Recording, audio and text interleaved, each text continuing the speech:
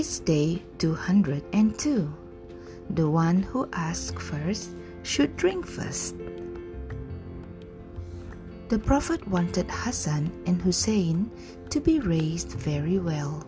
In order for them to be healthy and strong, he encouraged them to go in for sports. He often used to ask them to wrestle with each other.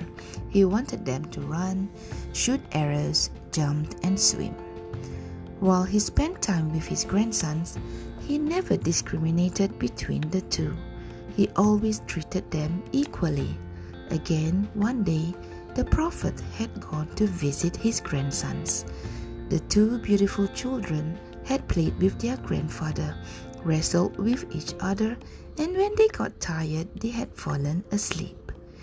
During their nap, Hassan had woken up and wanted some water.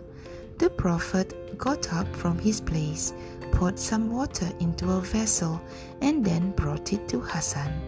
At exactly this moment, Hussein also woke up. He wanted to drink the water that was held out to Hassan.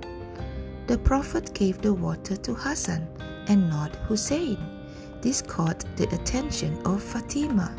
She said, "My dear father, I think you like Hassan better than Hussein." The Prophet was always for justice and fairness. He would always give the right person his due.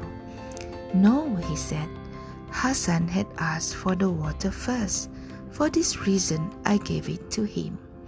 In behaving in this way, the Prophet had both given Hassan what was his by right and taught Hussein how to be patient.